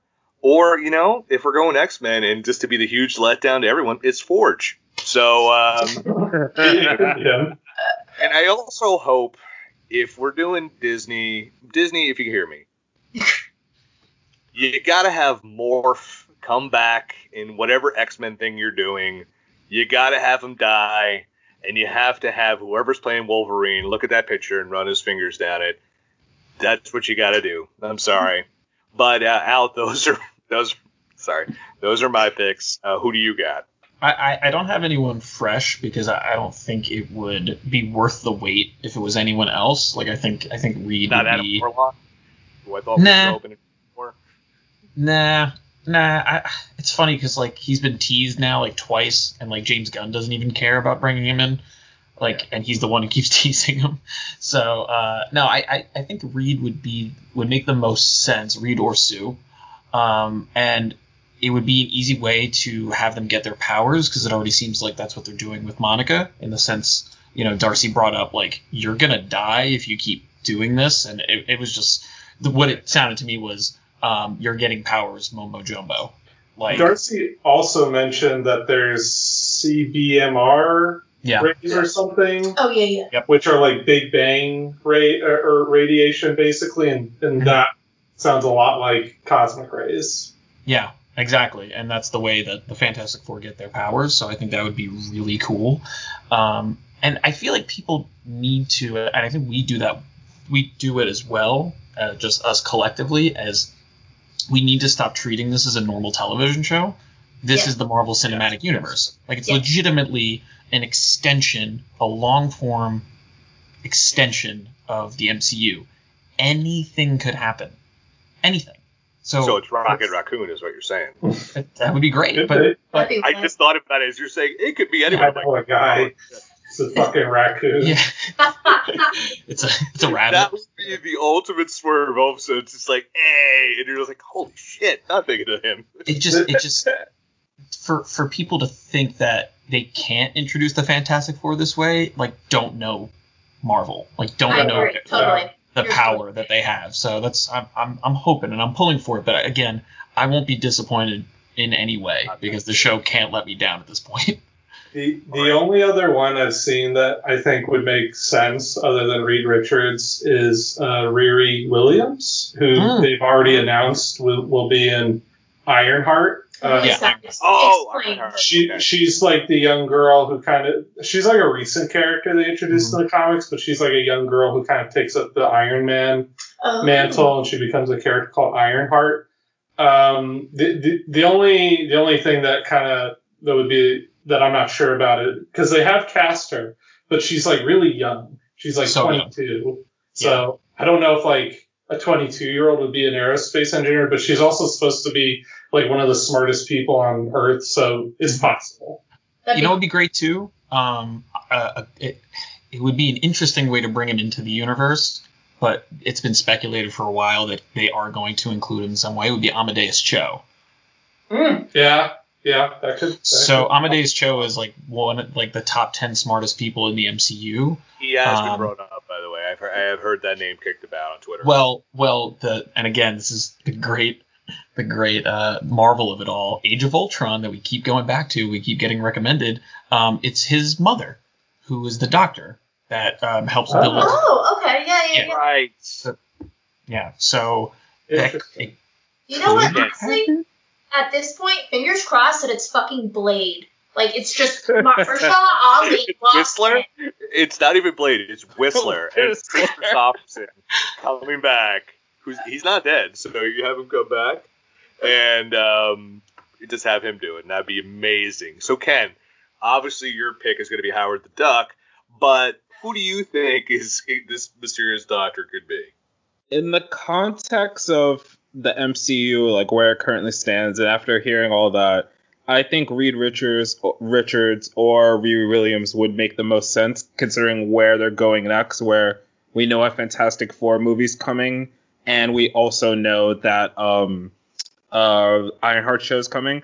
I actually think something that'd be really interesting would be two things. Since Monica is so closely tied to the Captain Marvel films, and we know a second Captain Marvel film is coming, potentially it could be a character that's not so well known that's tied to that by some means, like to set up for that. And I say that because I'm not that familiar with Captain Marvel, so maybe there's like the comics, so maybe there's a character there that fans would love that would just, if they heard the name, would go crazy. A second thought, and it's interesting, they said he's not going to be introduced in the Fantastic Four film. It's like the only thing they've said. But it'd be interesting if she knew Victor Von Doom, and it was kind of like a way to just introduce that he exists in the context of the world. So I was thinking that, and I was just like, no, they wouldn't do that. They're like, well, what Al just said, of course they could. Poor Toby Kebbell, because I'm pretty sure he's the one who played the variant of Victor Vaughn in like Josh Trank's awful movie, and he's a really great actor. I mean, he could have, if they did it right, he could have definitely done it better. But I don't know. He's always going to be rock and roll to me. Yeah, that's a good one. Great movie. I mean, who knows? Maybe they'll bring him in because like now it's the multiverse, and they're bringing in like rejected Spider-Man villains in Spider-Man 3. So why not? I'm only gonna watch it if they make John Krasinski Reed Richards and they make Rainn Wilson Victor Von Doom. There you go. What a world. Flips computer. Let's move into our next segment, which I'm definitely certain I've got the name wrong on this, but we didn't have it last week, so it is WandaVision is sponsored by Yo Magic Yogurt. Yogurt for survivors. Holy shit. And we thought Lagos was dark last week. This was the darkest thing ever. Now, this was very on brand, late 90s, early 2000s. Claymation Island. There's a kid stranded on it. A shark comes out and basically says, here, buddy, here's this Yo Magic Yogurt. And the kid is trying to open, and until he dies. Wow. That's just a lot to unpack, and it's awful and terrible. I have no frame of reference or what this possibly be outside of this is the fate for the fate of everyone who's going to stay in this universe. Like, they have this hex that it's just like, oh, here's everything's great, but you're all going to die. So, Ken, I'm going to start with you. I mean, I like yogurt, but this kind of made me feel weird about it. I thought it was hilarious, and I'll just share like a nice experience where I've been watching the series with my girlfriend, which has been really fun. We watch them on like Friday mornings. And it's like a little nice thing to do. And when that advert came, I think it's a testament to how jaded and cynical I secretly am on the inside, because we're watching that and the advert came up and she was kind of like, what the hell is this? And freaking out. And I was like, what? He's dead. That's what happens. He turned into a skull, obviously. Yeah, obviously. Yeah. You should have learned to open it. It sucks to be him. Why didn't you open it? I like that too. Your takeaway. Hey man, should use your thumbs better. Should open the Opposable thumbs. It's what separates us from the apes. Come on, bro. What's wrong? But what's your thoughts on what this could all stand for / mean? I think it's weirdly gonna not lead into anything. Though, if I wanted to think about, like, maybe, like, Alan Moore and Watchmen, where it has, like, that kind of side comic of, like, what is it, the Treader and, like, the Voyage and all that? Oh, yeah, the Dawn Treader. The Dawn Treader, yeah. Maybe there's something going on there in that kind of vein. But, I mean, currently, I have no idea. I mean, it can allude to someone specific dying, as opposed to maybe a group, perhaps. And, I mean, if it ends up being one of their kids, I mean, that's pretty dark. Pretty dark. I didn't think of that. Oof. Would Marvel go there? Maybe. Yeah, I guess. Cat and Cole. I can't even make jokes. It's just Cat and Cole. What do you got about this commercial? Yeah. What is someone? Yeah, that was Al's. Al is got a propeller. He had like one of those drones from Sword just came in, so just ignore that. He'll be fine. If there's a helicopter coming, it obviously will turn into a hot air balloon. So, guys, what's your opinion on the yogurt commercial? Yeah, I think it's interesting that this is the first one I think that doesn't really specify, it doesn't specifically reference something that we know, other than the only thing I can kind of think of is it's referencing magic, and obviously that's kind of like what Wanda's power, like I don't think her powers are magic, they're like physical or mutations or whatever, but people characterize it as magic, basically. Yeah. And that's the only thing I can think of, but it's not really referencing anything specific from a previous movie or anything that we've seen, which I think was interesting. Yeah, it doesn't really specify anything from the previous movie, so I think that's kind of interesting. I think it is possibly referencing something we haven't seen yet that happened kind of leading into what we're seeing now. That's kind of my guess. It sort of felt like there was some kind of bargaining or something going on with the kid and the shark. So I don't know. That might be referencing something Wanda did. It says it's the yogurt for survivors. I think that's like a very weird choice of words. So I don't know. It's funny. It doesn't seem to be referencing something we've seen yet. So it'll be interesting to see if it does kind of if we do see that kind of come to fruition. I do want to say I think the theory that all the ads reference the Infinity Stones, I think that's still kind of in play here, because I do think the little strawberry that the kid is holding or on the yogurt cup, it's a bit of a stretch, but I think it does kind of look like the Soul Stone when like it comes down and like they're holding it in their hands like this. I think that's possibly what it's referencing, but it's a bit of a stretch, I'll say. I robbed this from the internet, but you could make that assumption, because also he gets turned into a skeleton like Red Skull. Yeah, that's true. Interesting. Yeah.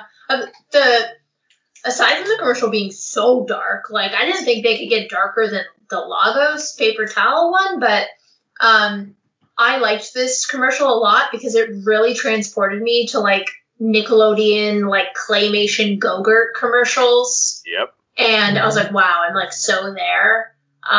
But yeah, it is very notable to me that every previous one has had like Strucker or Stark or something like very overtly referencing something we've seen, but this one hasn't.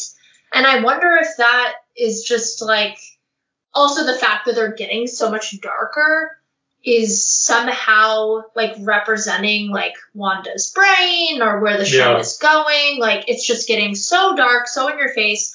And before the show started very subtly, it was like mostly just like a classic sitcom, but then little dark things were kind of dropped. And now it's like there are whole scenes that are fucked up and dark, like the people frozen, people crying, her and Vision like clearly having like marital issues, the kids being like, yeah, mom and dad like are fighting.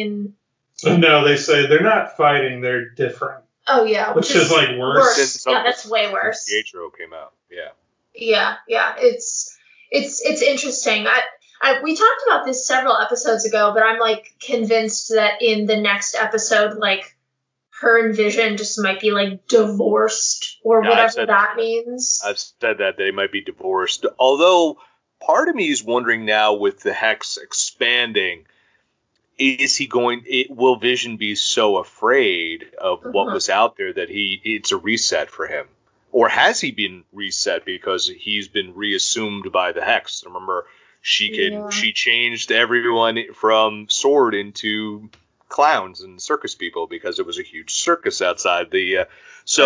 Will Vision be rebooted in some ways? Yeah, that'll be interesting to see. I don't know. That's what's so great about this show to me, because it functions on its own internal logic, but because the logic is at the whim of like an extremely emotionally disturbed person, the rules are constantly changing, but not in a way that is irritating. It's in a way that ends up being interesting. Like, I have no idea how Vision's going to react in the next episode. I hope he's not rebooted, because I feel like that would just be a cop-out. Yeah, it'd be kind of spinning wheels at this point. Or rebooted temporarily, or maybe it seems like there's a reconciliation, but there's still a lot of, because there's this one image that I see from that trailer. It's the picture from the trailer. It's the thumbnail, I should say, of them both looking out the window, what looks in modern times very stunned at something. Yeah. And I'm wondering if that's going to be in this next coming episode, because it looks more modern. It looks more of the time now, and you're just like, oh, maybe they are, they've solved their differences, but something's coming, something's happening. I don't know, maybe I'm wrong. Yeah, there's something about that look. It's like, you don't make that the thumbnail for nothing. Right. And there's also like a little clip of one or both of them says like, okay, this is our home, let's defend it. And then they like, he like Vision's in his Vision outfit, and I think she is like in her Scarlet Witch outfit. And then they both fly up. This was in some clip, and we haven't seen that yet. So I'm like, okay, are they going to join forces? Is Vision going to realize what's going on? Yeah. Or that could also just be fake, because that wouldn't be the first time that there's like fake things in trailers that aren't in the show. True. Al, any further thoughts on the commercial? No, I think the only point I wanted to make was that the commercials are getting darker as the events in the episode get darker, which is really interesting to me. Like they could play the commercials as like a brief, like, oh, hey, don't think about that for a second. Here's this fun thing. But they're getting darker, which is interesting to me. And again, those are being broadcasted, correct? The commercials? Yeah. So why? I guess it just all goes back to why. Why is this actually being broadcasted? For who? That's the weird thing. We haven't answered that yet. We've only answered the, hey, this is actually happening. This is transpiring. But if it wasn't for Darcy, Sword would not know this was happening. But someone was making this like it's a television show. Is it still Wanda? Is it for a particular reason? Why do we have commercials outside of just for our own like glorification? So I'm intrigued by that, and I hope they answer it. And if they don't, whatever, I don't care. I love the show. And where are the cameras? And it's making like these cartoons. Yeah, that's the Cole question right there. Yeah, Cole knows what goes into making cartoons. The stop animated cartoon was made by Titmouse, who are here in LA. Oh, that our friend works at. That's cool. That's awesome. My buddies have definitely worked with them before. Yeah. But let's move into our final segment, which is it a gas or is it trash? Or the other way around, where we rate the episodes on a scale of 1 to 10 hexes.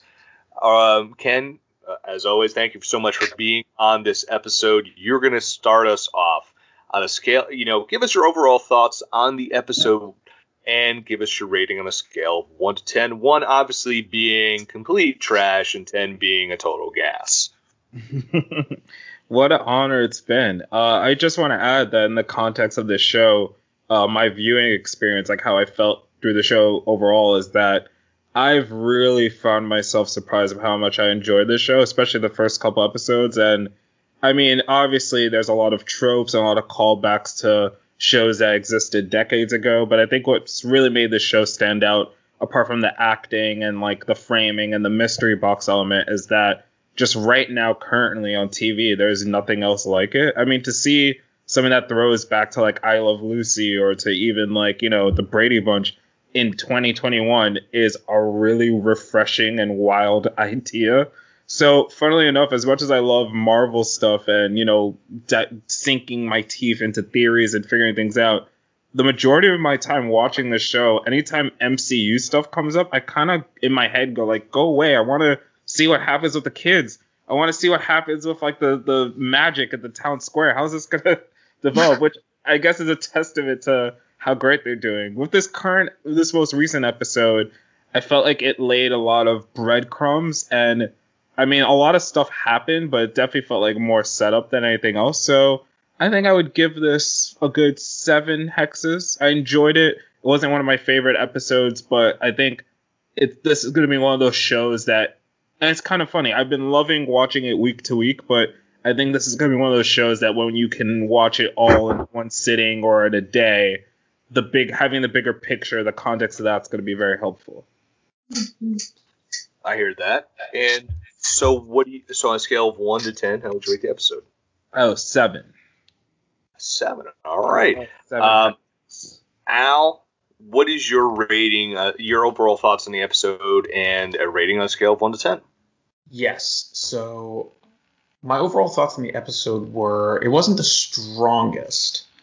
More questions than anything else, but it was like really interesting to see the kids develop their powers, the whole Pietro of it all, and kind of detective vision, as I want to call him, in this episode.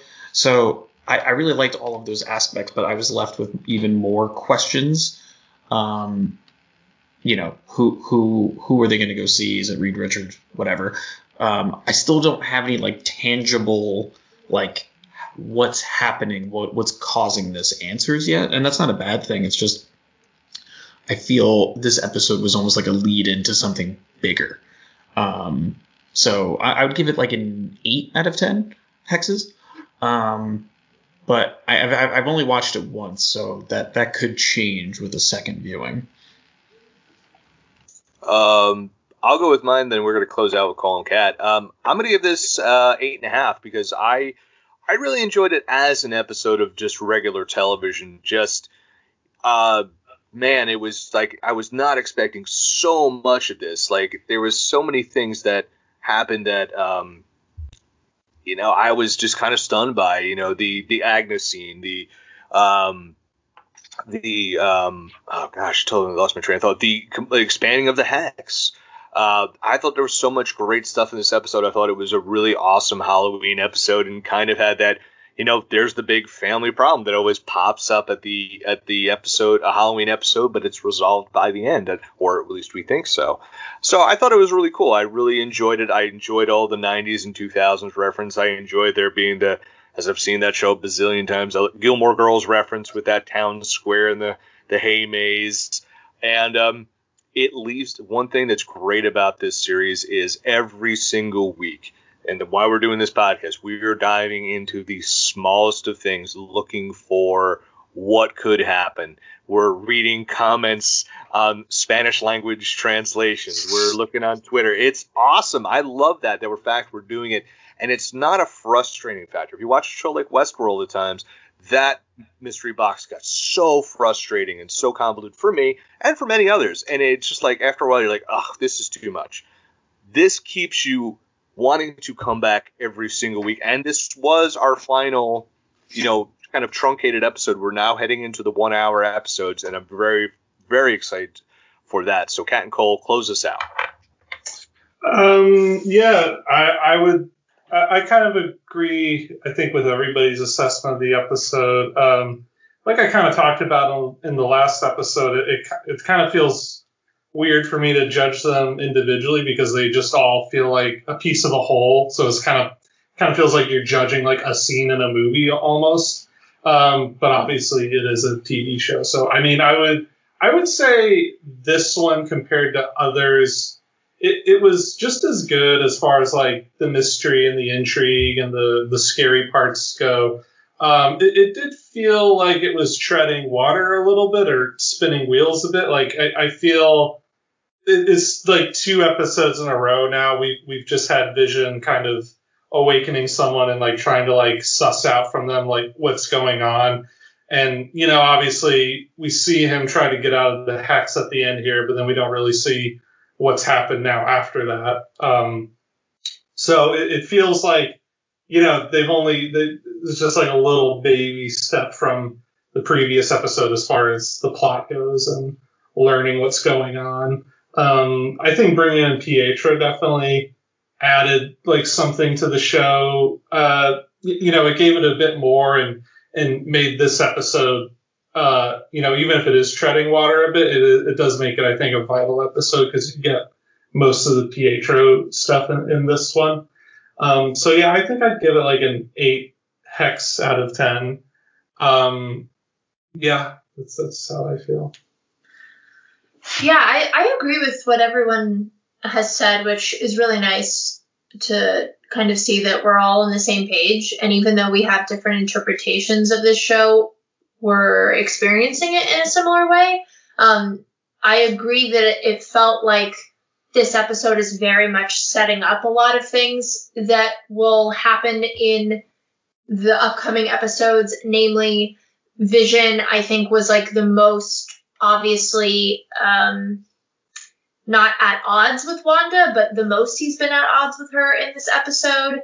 I feel like the kids are really becoming their own characters and really led a lot of the narrative of this episode. So I'm interested to see where they're going. It was also nice to see in real time Wanda like really expanding her powers. Like the hex is moving over all of these sword agents, and you just see everything become a circus, and that was really, really exciting. I'm really looking forward to see what happens to Darcy in the hex, because she's been like so aware of what's going on, and it's a TV show and being recast, and I wonder if she'll be kind of like some of the other people in the sitcom where they're a bit more aware of what's going on, and they use the tropes of the sitcom to, like I said before, kind of navigate around Wanda and like escape or do something. Yeah. So will she be like a carnival barker or something, but will also try and reach out to Wanda in some way? It'll be really interesting to see kind of how she engages, and this is just setting up what I anticipate like a final 3-run episode to be really, really exciting. Also, I only learned this yesterday and wanted to add it here. Of course, as the music editor, I feel like I must, but something we didn't talk about is that the theme song for this episode was recorded by Kathleen Hanna of Bikini Kill to really have like a cool 90s, early 2000s punk vibe to it. That's awesome. I know. I read that and I was like, what? Oh my God, that is her. Which was really, really cool. I was like, hell yeah. We got a punky vibe to this. So yeah, very cool. Hope for more things like that. Also, I agree with what many of us have said. I would give this episode 8 hexes out of 10, which so far has been my lowest rating, but it's also still 8 out of 10. So I think that really speaks to how great this show is. And I want to close on the fact that something we haven't really explicitly said, but the acting on this show is so excellent and so incredible, and it really shows the production value. And Marvel and Disney they're not just like dumping this stuff online. Like, these are TV shows that are putting for like the mythos and the lore of the MCU and really like laying the groundwork for big movies and things, which is why I feel confident Reed Richards would pop up. A few people saying like he'd never pop up in a show. I'm like, this is like a tentpole show for MCU right now. I feel like he absolutely would. Yeah. The acting is so good. This show has given me a whole new appreciation for Elizabeth Olsen, who I think is just fantastic. Even though I really criticized her in the beginning for her like bad, weird Russian accent. I think that she's great. A lot of people say that Paul Bettany, quote, is just like a bitch in this show and doesn't really do anything interesting. A lot of fanboys say that.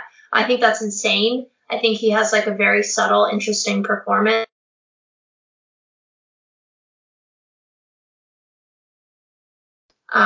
Are just doing a really, really good job. And the child actors are not annoying, and sometimes they can be in other things. So, yeah, 8 out of 10. That's awesome. So let's close it out with our final segment, which is going to be pop culture recommendations in a time of quarantine. I'm going to quickly do mine. I originally had something a little different, but I was on Facebook Memories recently. I clicked on it, and I had announced back in 2011 that I'd be interviewing some of the band members of the band Soulive, which was became kind of the breakout for Pop Break's long-standing love affair, and my personal one with the kind of jazz, funk, and jam bands, as all three of those guys have been very kind enough to do interviews on the site. The album that I featured on it was Rubber Soul Live, which is their instrumental tribute to the Beatles. Eleanor Rigby would be the song for that. It's absolutely fantastic. If you're into instrumental music, man, Soulive hasn't put out a record in quite some time outside of 2018 Cinematics Volume 1, but they have a really steep catalog that you could check out. They're absolutely fantastic. They've been in a whole bunch of other bands. I know Eric Krasno has been in, done work with Justin Timberlake. Neil Evans has toured with Jack White, and he's been in, some studio albums with him. Alan Evans has done a ton of stuff too. They're an amazing live band. So Eleanor Rigby by Soulive off Rubber Soul Live is my pick for this week. Ken, what is your recommendation? Well, kind of piggybacking off of bringing up the Beatles, I have spent this early couple weeks of 2021 continuation of lockdown, just delving into things I'm not familiar with. And for some reason, a friend I was talking to brought up the movie Across the Universe that came out in 2007, which I somehow had never seen. I just remember seeing the ads and thinking it looked cool.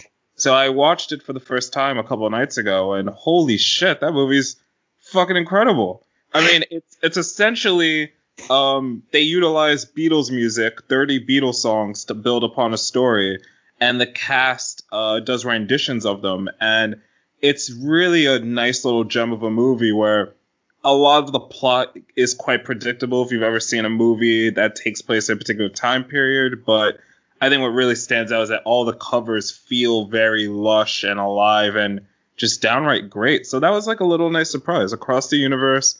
Rented it on YouTube for $3, which is, I mean, even though we have all these streaming services, the fact you can rent a movie for $3 is still pretty awesome to me. So yeah, I'd highly recommend that. Just if you marginally like the Beatles, you'll really find yourself enjoying that movie, I think. Cole, what's your Rex for this week? We watched a few movies over the weekend, a couple newer ones. One that was really good, I thought we watched, was called The Kid Detective, starring Adam Brody. Hadn't really heard much about it, but started seeing people watch it and then decided to check it out, and it's really good. It's about Adam Brody, and he plays this guy who was a kid detective when he was a kid. And now he's kind of an adult, and he's this alcoholic loser, more or less, and he gets enlisted to solve an actual crime, whereas before he would solve who stole from the school fundraiser, who is petty crimes. Yeah, petty kid Hardy Boy crimes. But then he actually has to solve a murder, and it gets really, really, really dark. His performance is great, though. Yeah, he's really good in it. It's it gets into really ugly real world territory, which is interesting because part of the movie is he's a person from kind of not a real type of a world. He's kind of a character you'd see in a book growing up or something. But then they kind of bring him into a real world context, and it's actually done pretty well. So that was good. We also watched this really insane movie called Barb and Star Go to Vista Del Mar. Vista Del Mar, yeah. How was that? I've heard things. I don't even really know how to describe it. I couldn't even begin to recount what the plot was, because just quote a review I saw on Letterboxd, which is, "This is not a movie, it's a wavelength." you're either on it or you're not. Yeah, it's a weird movie because it's a comedy, but it's a sort of a comedy that I feel like hasn't been made in a really long time. It really feels like it's made by the people who made Austin Powers or Zoolander. Like, it's that kind of a movie.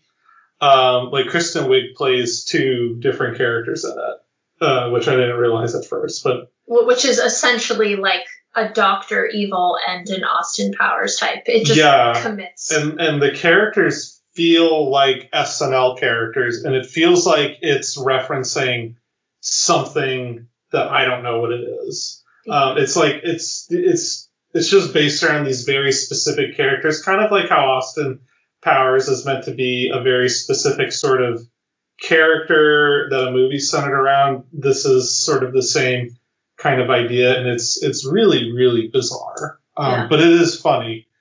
It's an acquired taste, though. I don't know if it would be for everyone, but I would definitely recommend checking it out. Yeah. Kat, what about you? I would like to recommend a movie series because the third movie in the series came out over the weekend. This is a series that is objectively created for 14 and 15-year-old girls, but I enjoyed it, and I think a lot of people would enjoy it. It is To All the Boys I've Loved Before, a trilogy of movies. It's based on a series of YA novels I have never read, but the first movie in particular is so good, and the second and third are really cute and really sweet.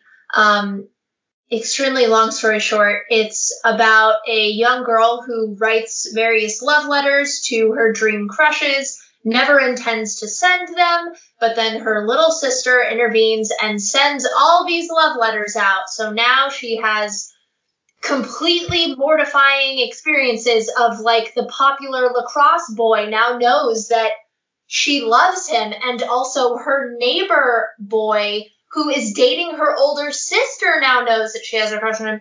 Very dramatic, but in a real world context, it's a bunch of teenagers and they sound like teenagers. It's not a movie that sounds like adults trying to pretend what kids act like. Also, the lead in all the films is a Korean girl, and she has a blended family, a white dad, a Korean mom, and it just shows like different cultures in a way that I haven't seen anywhere else. Normally when you see an Asian family on TV, they're very stereotypical, and that's not the case at all. The lead character is actually played by the actress Lana Kandor, which, plot twist, plays Jubilee in the latest X-Men films. Yep. So yeah, it's really great. It's really cute. Also, in the latest movie, there's an extended scene where somebody is talking about Oasis and why they need to listen to the album What's the Story, Morning Glory. And then later in the film, Don't Look Back in Anger plays, and I got extremely emotional. Yes, this is a movie for 14-year-olds, but it was excellent. I would recommend those films to anybody. All three are on Netflix. I would just add that this is actually really funny. I love that first movie and saw the second one. And what's very specific about me bringing this up is that, and I don't get to say this often, I personally tend to hate things set in high school. I don't know what it is. I think it's just from being so far removed from high school in general that when there's like a movie or show and the settings in high school, I just automatically find myself going like, I'm not interested. So the fact I found myself loving this movie franchise is wild to me because you did such a beautiful job, Kat, articulating all the good things about it. Because I spend my time watching these movies, and in my head, I'm just like, why am I enjoying this? I can't put it into words. Laura Jean, stop chasing these boys. Yes. And the movies, all three were written by women. The first film was directed by a woman, and it's based on a series of books by an Asian female author. So representation, it's excellent. I recommend it. Yeah. All I'll add is fuck John Ambrose. Okay, that's it. All right. Al, take us home, buddy. Oh, man, I just want to comment on everything that's been said previously except for Bill because I don't know who that band is. But I loved Across the Universe when it came out. Great movie. I've seen it like a million times. Cole, the two movies that you recommended, they're on my list of movies I want to see. I've been wanting to watch Kid Detective for a while.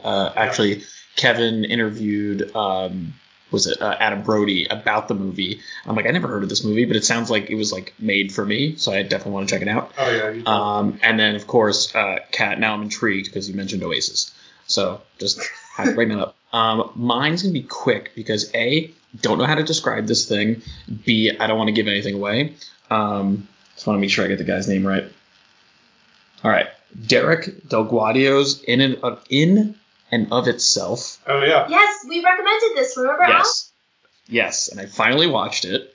I haven't stopped talking about it. Everyone that I've come into contact with, I say that they have to drop what they're doing, throw their phone across the room, and watch this thing on Hulu right now.